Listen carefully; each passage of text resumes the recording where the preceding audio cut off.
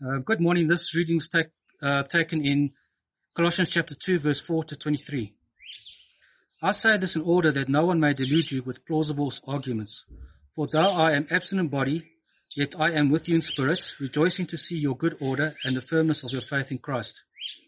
Therefore, as you received Christ Jesus Lord, so walk in him, rooted and built up in him, and established in the faith, just as you were taught, abounding in thanksgiving.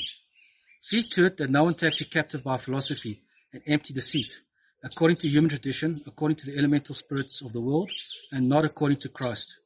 For in him the whole fullness of deity dwells bodily, and ye have been filled in him, who is the head of all rule and authority. In him also you were circumcised with a circumcision made without hands, by putting off the body of the flesh, by the circumcision of Christ, having been buried with him in baptism, in which you were also raised with him through faith, in the powerful working of God, who raised him from the dead. And you, who were dead in your trespasses and the uncircumcision of your flesh, God made alive together with him, having forgiven us all our trespasses, by cancelling the record of debt that stood against us with its legal demands. This he set aside, nailing it to the cross. He disarmed the rulers and authorities and put them to open shame, by triumphing over them in him. Therefore, let no one pass judgment on you in questions of food and drink, or with regard to a festival, or a new moon, or a Sabbath. These are a shadow of the things to come, but the substance belongs to Christ. Let no one disqualify you, insisting on asceticism and worship of angels, going on in detail about visions, puffed up without reason by his sensuous mind, and not holding fast to the head, from whom the whole body, nourished and knit together through its joints and ligaments, grows with the growth that is from God. If with Christ you died to the elemental spirits of the world, why, as if you were still alive in the world, do you submit to regulations? Do not handle, do not taste, do not touch, referring to things that all perishes are used, according to human precepts and teachings. These have indeed an appearance of wisdom in promoting self-made religion and asceticism and severity to the body, but they are of no value in stopping the indulgence of the flesh. Well, once again, a very good morning to you all. Welcome to Church at Home. We come now to God's Word, and that's the great joy and privilege that we have to come to the Word of God and to sit under God and His Word and their authority.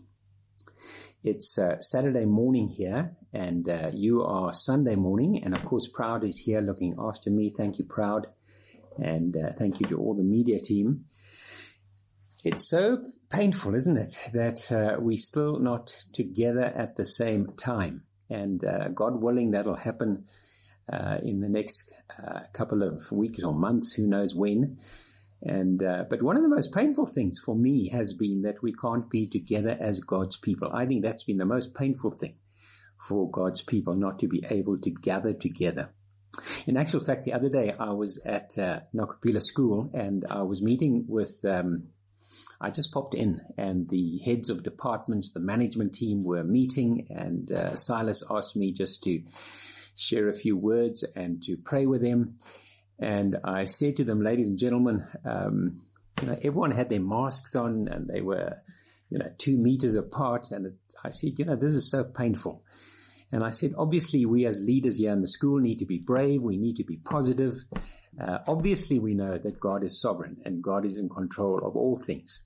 And obviously, we know that God is teaching us, each one of us, many things through this virus and through this lockdown.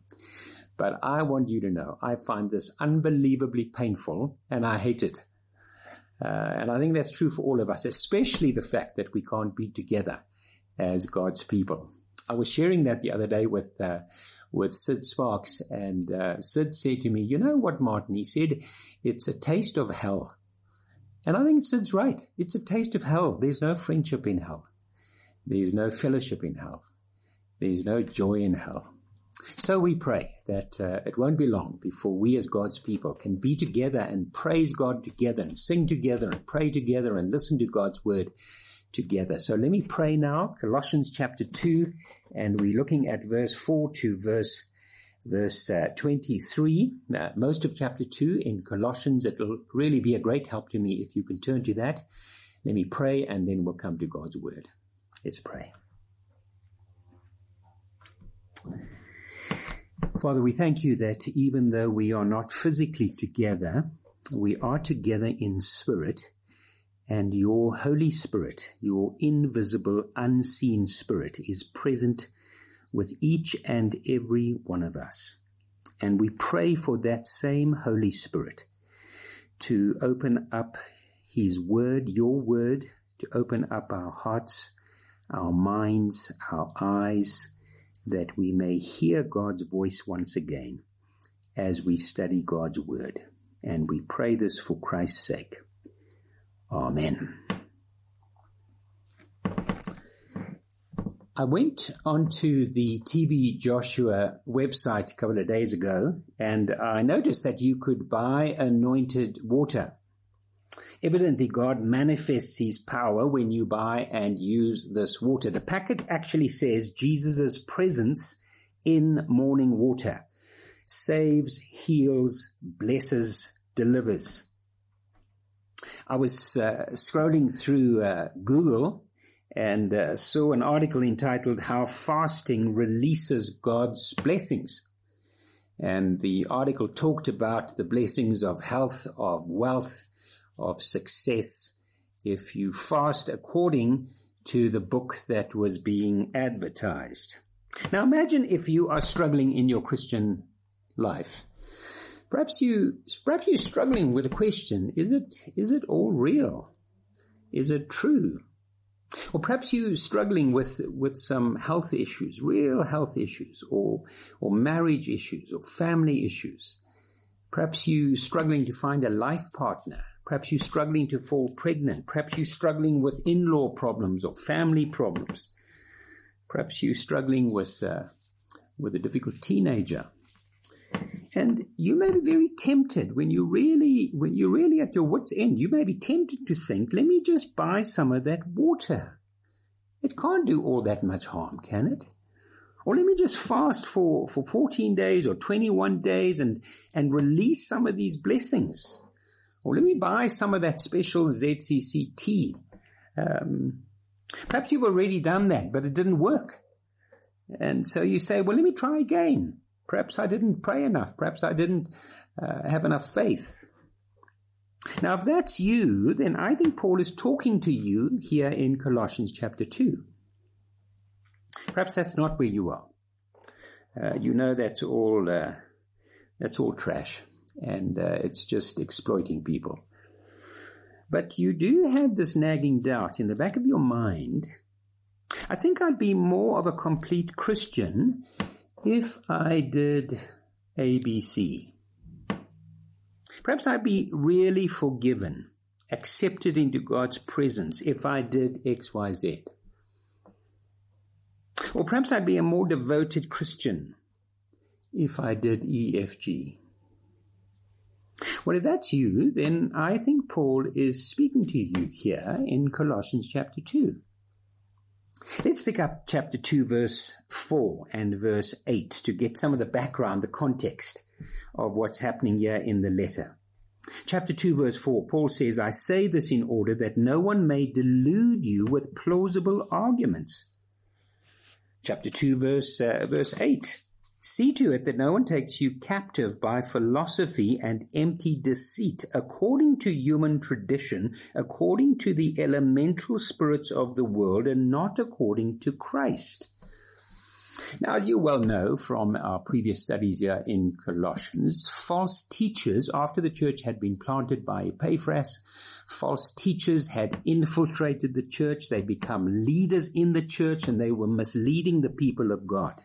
No doubt they were cool. No doubt they were brilliant communicators, great motivational speakers. You know, great motivational speakers. In one moment they have you laughing, the next moment they have you crying. I'm obviously not a great motivational speaker. No one laughs at my jokes, and they just cry with the pain. So perhaps these were the original TED writers and speakers. And yet Paul tells us, despite their eloquence and their great abilities, it's fake news. It's false doctrine. It's a false gospel. It's distorted teaching. So that's the background. So in the midst of this confusion, this misunderstanding, Paul writes to the Christian church to help them, to correct them, to clear up many of these misunderstandings that had been taught in their church. So let's have a look at the passage. It's quite a long passage. I won't be able to deal with all of it, obviously. But I think there are three main principles here. Let me give them to you. He talks about being rooted in Christ. He talks about Christ plus nothing. And then he talks about fullness in Christ. So we're going to unpack those three principles as we look at this passage. First of all, then, rooted in Christ. Verse 6. Therefore, as you received Christ Jesus the Lord, so walk in him, rooted and built up in him, and established in the faith, just as you were taught, abounding in thanksgiving. Now, in many ways, verse 6 and verse 7 is a summary of the letter. Paul is saying, just as you received Christ Jesus the Lord when he Epaphras shared the gospel with you in chapter 1, verse 7, continue as you started, rooted, built up, established in Christ, established in the faith of Christ. The Jesus that Epaphras taught you, the Jesus faith that you received back then is the same Jesus you need to continue in, not a new Jesus, not another gospel, not another Jesus, no, the same Jesus. Continue in the Jesus, continue in the gospel you received. I once heard on radio a person in advertising being interviewed, and one of his comments was that in advertising you always have to use one of three words. You must use at least one of them, either the word new or the word free or the word sex. And Paul says here, you don't need a new Jesus. No, continue in the same Jesus you received. The same Jesus I gave you his CV in chapter 1, verse 15, that this Jesus is the very image of God. This Jesus is the creator of the universe, of the world. This Jesus is the head of the church. This Jesus is the source, the only source, the ultimate source of salvation. There's a key phrase there in verse 7. He said, established in the faith, just as you were taught. So the key to be rooted, to be built up, to be established in the faith is to be taught in the faith. It starts with truth that affects the mind. It doesn't start with a feeling or experience or emotion. Certainly it will affect those things. But that's not where it starts. The truth affects the mind. Now we saw that last week in chapter 2. Have a look at chapter 2, verse 2. And 3. Notice his emphasis there, both on the head and the heart, because that's where it starts. That their hearts, chapter 2, verse 2, have you got it there? That their hearts may be encouraged, being knit together in love to reach all the riches of full assurance of understanding and the knowledge of God's mystery, which is Christ, in whom are hidden all the treasures of wisdom and knowledge. Notice there. There's an emphasis on the heart and there's an emphasis on the head. There's understanding, there's knowledge, there's wisdom, there's truth. Paul tells us much the same thing. Turn with me quickly. Just turn a few pages back. Ephesians chapter 4, verse 20. So keep your place in Colossians 2, but notice the same kind of emphasis on both the head and the heart in Ephesians 4, verse 20. Have you got it there? Ephesians 4, verse 20. The same Paul is writing to the church in Ephesus. But notice what he says, but that is not the way you learned Christ. You learned Christ, assuming that you have heard about him and were taught in him. So you heard about him, you were taught in him, as the truth is in Jesus. Notice those emphases. You learned Christ, you heard, you were taught the truth, verse 23, and to be renewed in the spirit of your minds. So there seems to be a clear sequence in New Testament teaching, and especially Paul's teaching, when it comes to Christian conversion and Christian growth. First, the truth will affect your head, then it will affect your heart, and then it will affect your hands. Meaning that the truth must obviously come to your mind You need to understand the truth about Jesus, the faith. Christ Jesus, the Lord, who he is and what he's done. It comes to your mind, but then it affects your will.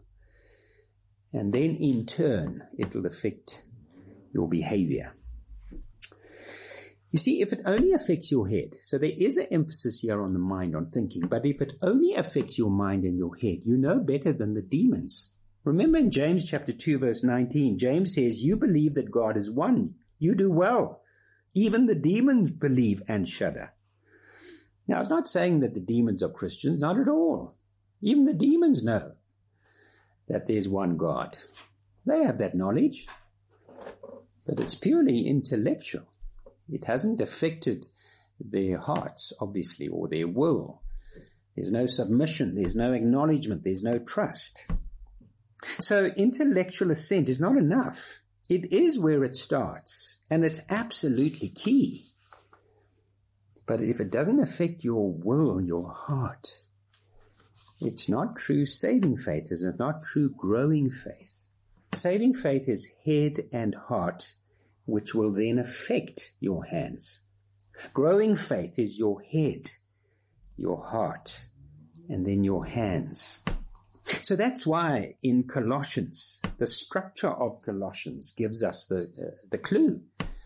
Chapter 1 and 2 is Christian doctrine. Chapter 3 and 4 is Christian duty. Chapter 1 and 2 is Christian beliefs. Chapter 3 and 4 is Christian behavior. The head and the heart always go together, which then affects the hands. Back to chapter 2, verse 6. He says, continue as you started. The Jesus you received, that you were taught, is the same Jesus you will be built up with, strengthened with, established in. And that will result in thanksgiving and joy. So that's where we start, that's where we continue, and that's where we end.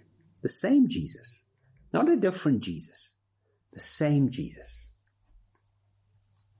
There are times when, like all of us, I get discouraged or depressed. And one of the things that helps me is to go back to songs and hymns, and I read them or I sing them. I only sing them quietly. I don't want to frighten the animals. And one of my favorite hymns, which is talking about Jesus, rooted in Jesus. Remember that wonderful old hymn, Rock of Ages. Listen to these words. Rock of Ages, cleft for me. Let me hide myself in thee. Let the water and the blood from thy wounded side which flowed be of sin the double cure. Save from wrath and make me pure. Rock of Ages, cleft for me. Let me hide myself in thee. We're rooted in Christ. We don't move away from Christ. We grow in Christ. We get established in Christ. But it's the same Christ who saved us, the same Christ who died on the cross, the same Christ who has given us his Spirit, the same Christ who will encourage us and grow us and lead us and be with us. Be rooted in Christ. All right, second principle is it's Christ plus nothing. Let me read again verse 4 and then verse 8. Verse 4, I say this in order that no one may delude you with plausible arguments. I mean, what were those plausible arguments? How were they deluding the Christians in Colossae? Verse 8, see to it that no one takes you captive by philosophy and empty deceit, according to human tradition, according to the elemental spirits of the world, and not according to Christ. So what were these human traditions? What was this empty deceit, this human philosophy that they were teaching? Now, we're going to just look at some of the verses here in chapter 2, and in every single case, it was Jesus plus. In every single case, Jesus was not enough. They needed more than Jesus. That's what the false teachers were teaching. They were almost saying, Jesus is a good place to start, but he's not enough. He's not sufficient. You need more. In fact, you've missed out. Just by the way, it's almost a side road. The church always, throughout the ages, faces many dangers. There are many dangers, there are many traps out there. But two of the key traps is either Jesus plus, which we're looking at this morning, or Jesus minus. So this morning we're having a look at Jesus plus and the trap, the danger that we find in Jesus plus. But let me just quickly tell you what Jesus minus is. Jesus minus is when someone says to you, I like the Jesus who says, love your enemy. I like the Jesus of the Sermon on the Mount. I like the Jesus who says, turn the other cheek. But I'm not sure I like the Jesus who said, I am the way, the truth, and the life. No man comes to the Father but by me. I like the Jesus who says that you must pray for your enemies. But I'm not sure I like the Jesus who talks about hell and judgment and God's wrath. I'm not sure I can buy into the miracles of the Bible or the supernatural or the virgin birth or the creation narrative in Genesis chapter 1. That is Jesus minus. That is saying I can sort of pick and choose what I want and what I like. I like this, but I don't like that. Let's accept this, but I'm not so sure about that. My dear friends, that is not the Christian faith. That's not the Christian gospel. You can't pick and choose. There's no Jesus minus and there's no Jesus plus. So both are dangers, both are traps. Now, this passage, let's get back to the text. Paul is dealing with Jesus plus. Now, there were at least two areas in which the false teachers were teaching Jesus plus. Let's pick up those two areas. The first was religious legalism. So let's pick it up, verse 16. Therefore, let no one pass judgment on you in questions of food and drink, or with regard to a festival or a new moon or a Sabbath. These are a shadow of the things to come, but the substance belongs to Christ. Same kind of thing, verse 20. If with Christ you died to the elemental spirits of the world, why, as if you were still alive in the world, do you submit to regulations? Do not handle, do not taste, do not touch, referring to things that all perish as they are used, according to human precepts and teachings. So the background here was that there were many kosher laws, religious laws within Old Testament Judaism. Certain foods you could eat, certain food you couldn't eat. Certain days you had to keep as sacred and holy, certain festivals you had to keep. And Paul says there, verse 17, all these were shadow of the things to come. The substance is Christ. The fulfillment is Christ. Don't hold on to the shadow when the real thing has come. Now you can almost hear them. They're saying if you really want to be spiritual, if you really want to be forgiven, if you really want to be a complete Christian, then you need to fast 1 day a week. That's the key.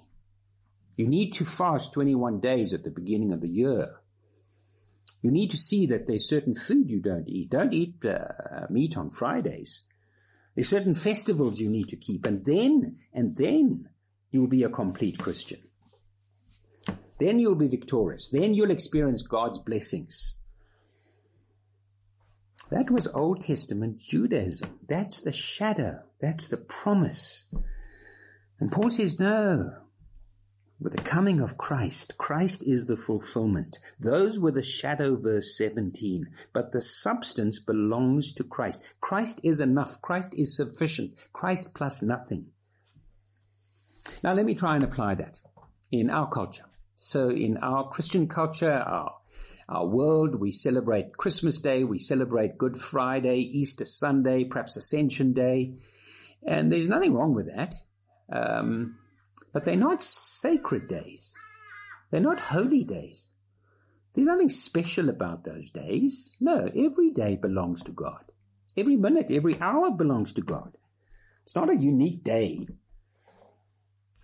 25th of December, we remember the birth of Christ, but who actually knows when he was born?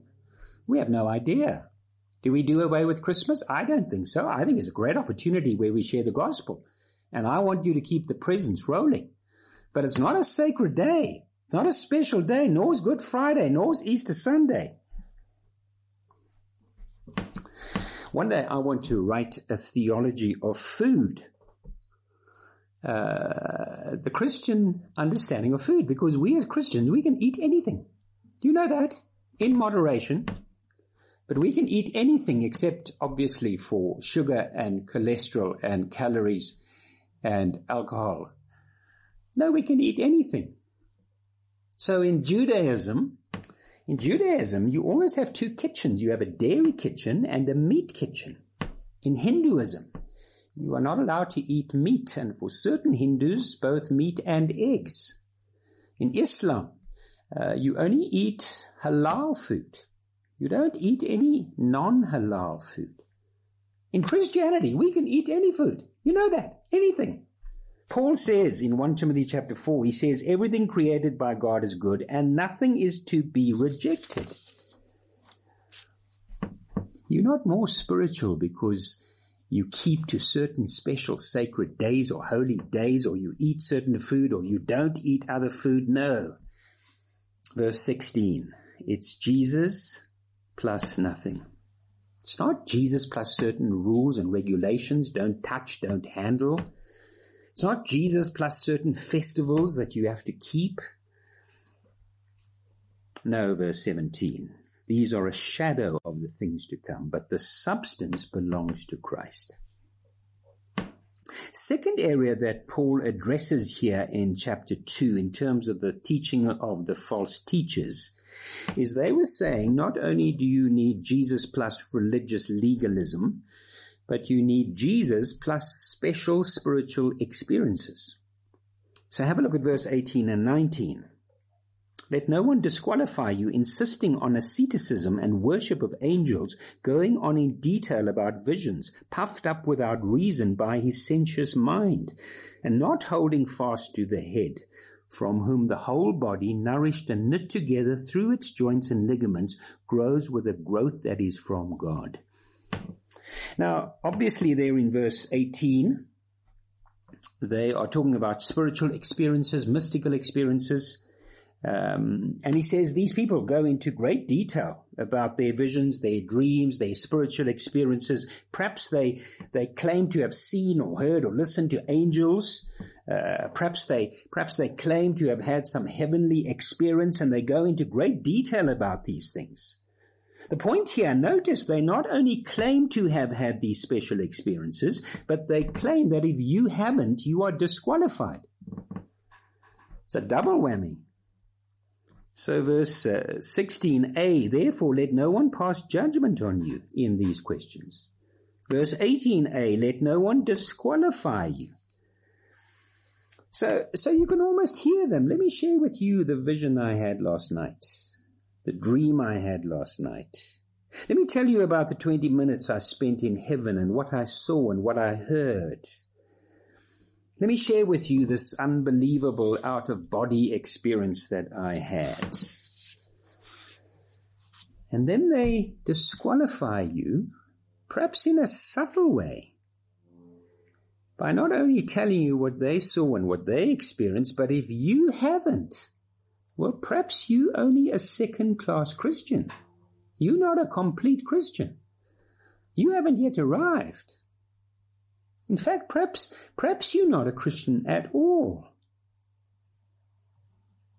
Now, you see, if that's the kind of thing your Christian friends or your Christian family are saying, especially when you're going through difficult times, it can be very intimidating.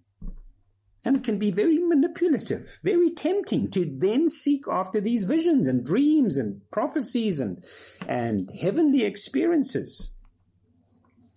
I remember when I was a teenager and a student, I belonged to a wonderful Pentecostal church, and they were wonderful, wonderful brothers and sisters. And I loved them dearly because they discipled me and they loved me. But I think in this area, there was a problem. They were very concerned that I didn't speak in tongues. And we often talked about it. They talked to me about the importance of speaking in tongues. And then one evening, the leaders got together with me and they prayed for me for 2-3 hours and laid hands on me. And nothing happened. I've never spoken in tongues except for Afrikaans. And there was the kind of, they were loving people. They were such wonderful, loving people. They were. But I did feel like a second-class Christian. And I hadn't yet understood what Paul says here in Colossians. One of the real areas of misunderstanding was in the area of circumcision. Now, you pick that up in verse 11, verse 13. He talks about circumcision there. And what was happening was that some of the believers in the church, some of the teachers who previously had been Jews, were teaching that if you wanted to be a complete Christian, if you wanted to be a devoted Christian, a first-class Christian, not only must you believe in Jesus, but you must also be circumcised. Pick it up. Just quickly pick it up. It really gives you some very helpful background. Acts chapter 15. Acts chapter 15. Acts is a wonderful book. When you read the Gospels, Matthew, Mark, Luke, and John, and you say, what happened then? Well, then you read the book of Acts. It tells you how this gospel, this Jesus movement grew and how the churches were planted. And when you read the book of Acts and you see how the church grew and you ask the question, how did it start? Then you read the Gospels. Acts chapter 15. Here we have History 101, Christian History 101 of the church. Acts 15 verse 1, but some men came down from Judea, that's where Jerusalem was, and were teaching the brothers, unless you are circumcised according to the custom of Moses, you cannot be saved. And after Paul and Barnabas had no small dissension and debate with them, Paul and Barnabas and some of the others were appointed to go up to Jerusalem to the apostles and the elders about this question. So notice what they were teaching. You can almost hear them. It's so good that you've believed in Jesus. I'm so pleased about that. It's wonderful. But there's one more thing you need. You need to be circumcised.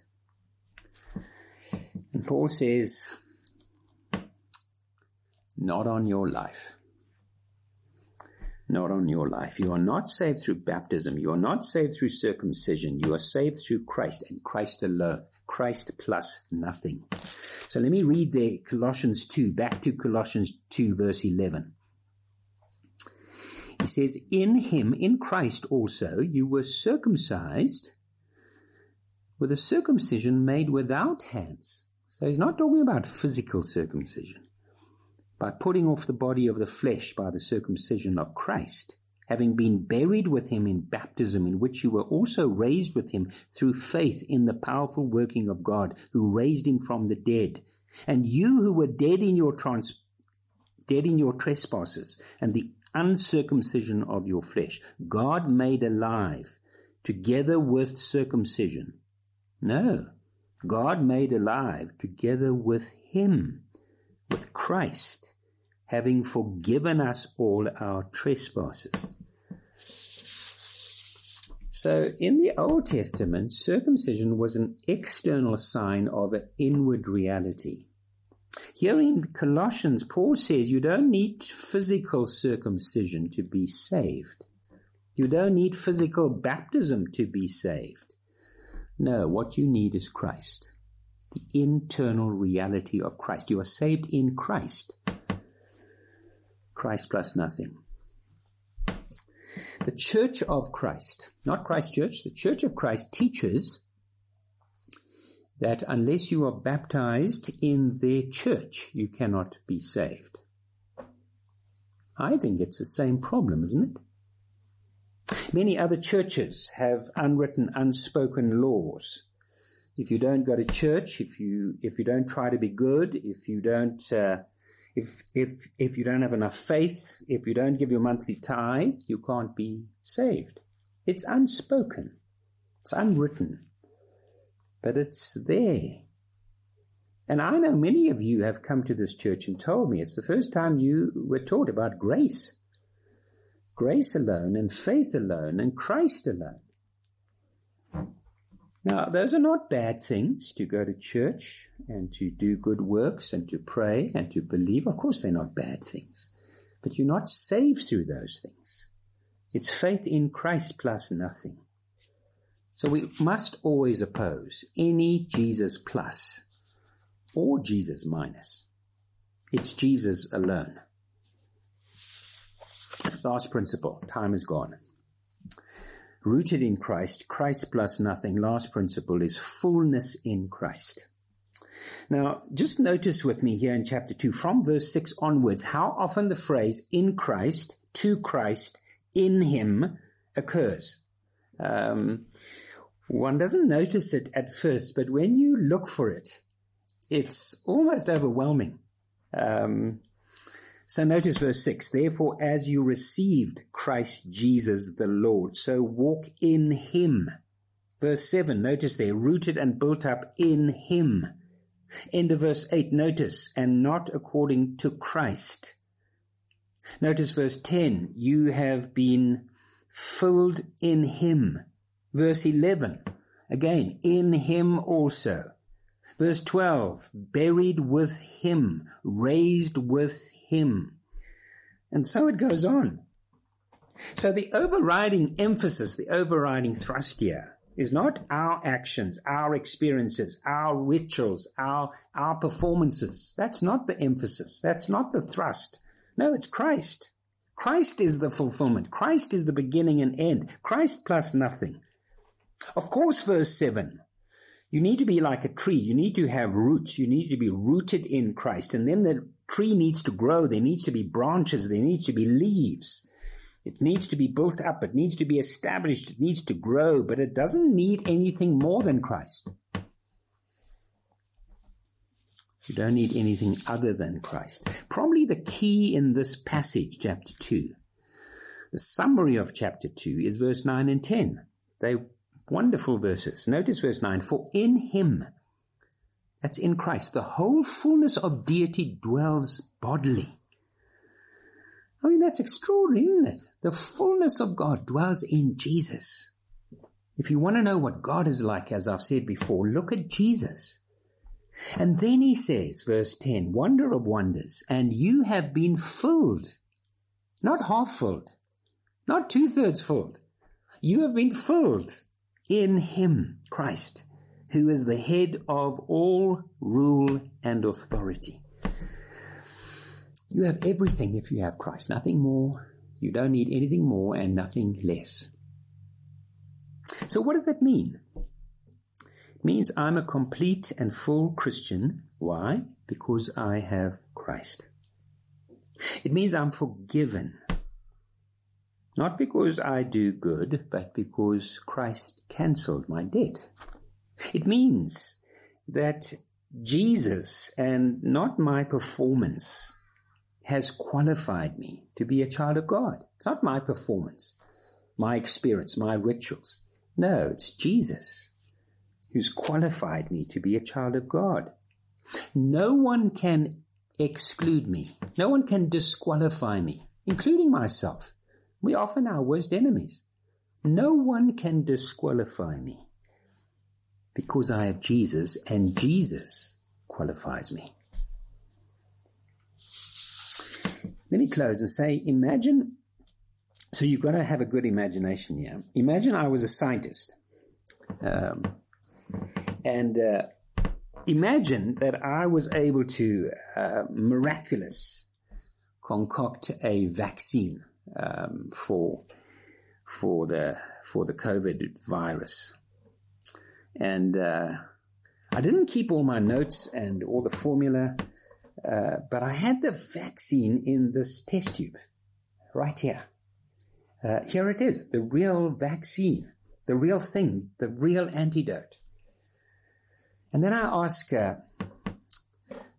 Black to take this test tube, which has got the antidote. It's got the vaccine to the virus, and it's for the whole world. Imagine. And I say, Black, can you take this? I've called the science department at WITS, and if you can take this test tube, I can't give you the notes, the formula, I've lost those, but take this test tube. In this test tube is the vaccine, and they're going to replicate it for all the world. So Black, just be very, very careful. Please, Black. Be careful how you drive. In fact, perhaps you shouldn't drive. Perhaps Lily should drive. And black, don't drop it. Please don't drop it. And black, don't add to it. Don't say, well, I don't really like this color. I think we need a different color. Let me add a little bit of stuff. Or don't say, well, it looks a little bit too thin for me. Let's make it a little bit more thicker. Give it a bit more substance. Let me add some extra flour or whatever. No, black, don't do that. Don't add to it. Don't drop it, and don't subtract from it. It's the vaccine. My dear friends, Jesus is the antidote to death. Imagine that. He's the antidote to death. Don't add to him. Don't subtract from him. Here's the antidote.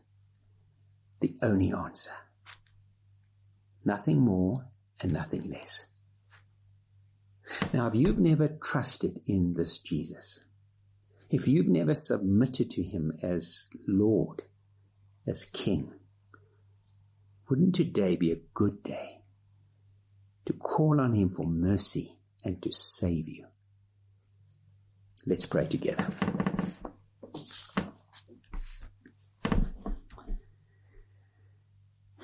Let's spend a few moments of quiet as we reflect on God's word.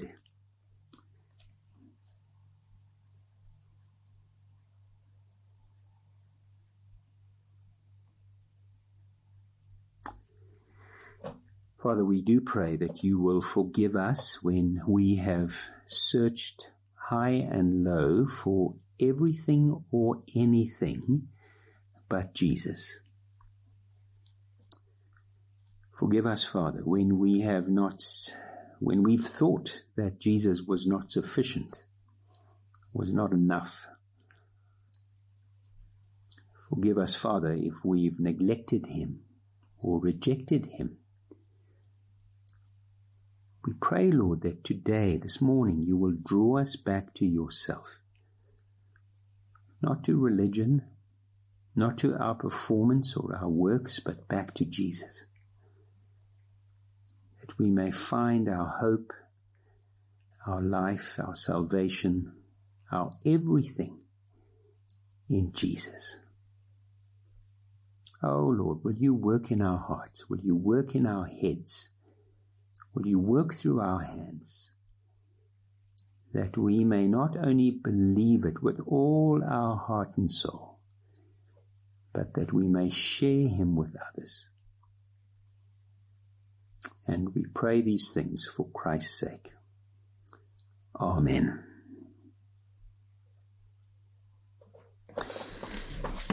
Well, once again, it's been good to be with you this morning. Hasn't it been good to sit under the authority of God and his word and to be refreshed and challenged? I hope you've been. I am, as I read this passage, even as I preach this passage, it draws me to the Lord Jesus. So I hope you can join us next week. We're going to be looking, God willing, chapter 3 from verse 1, put on the new self. So don't miss that next week, same place, same time. God bless you, and I hope you have a good week.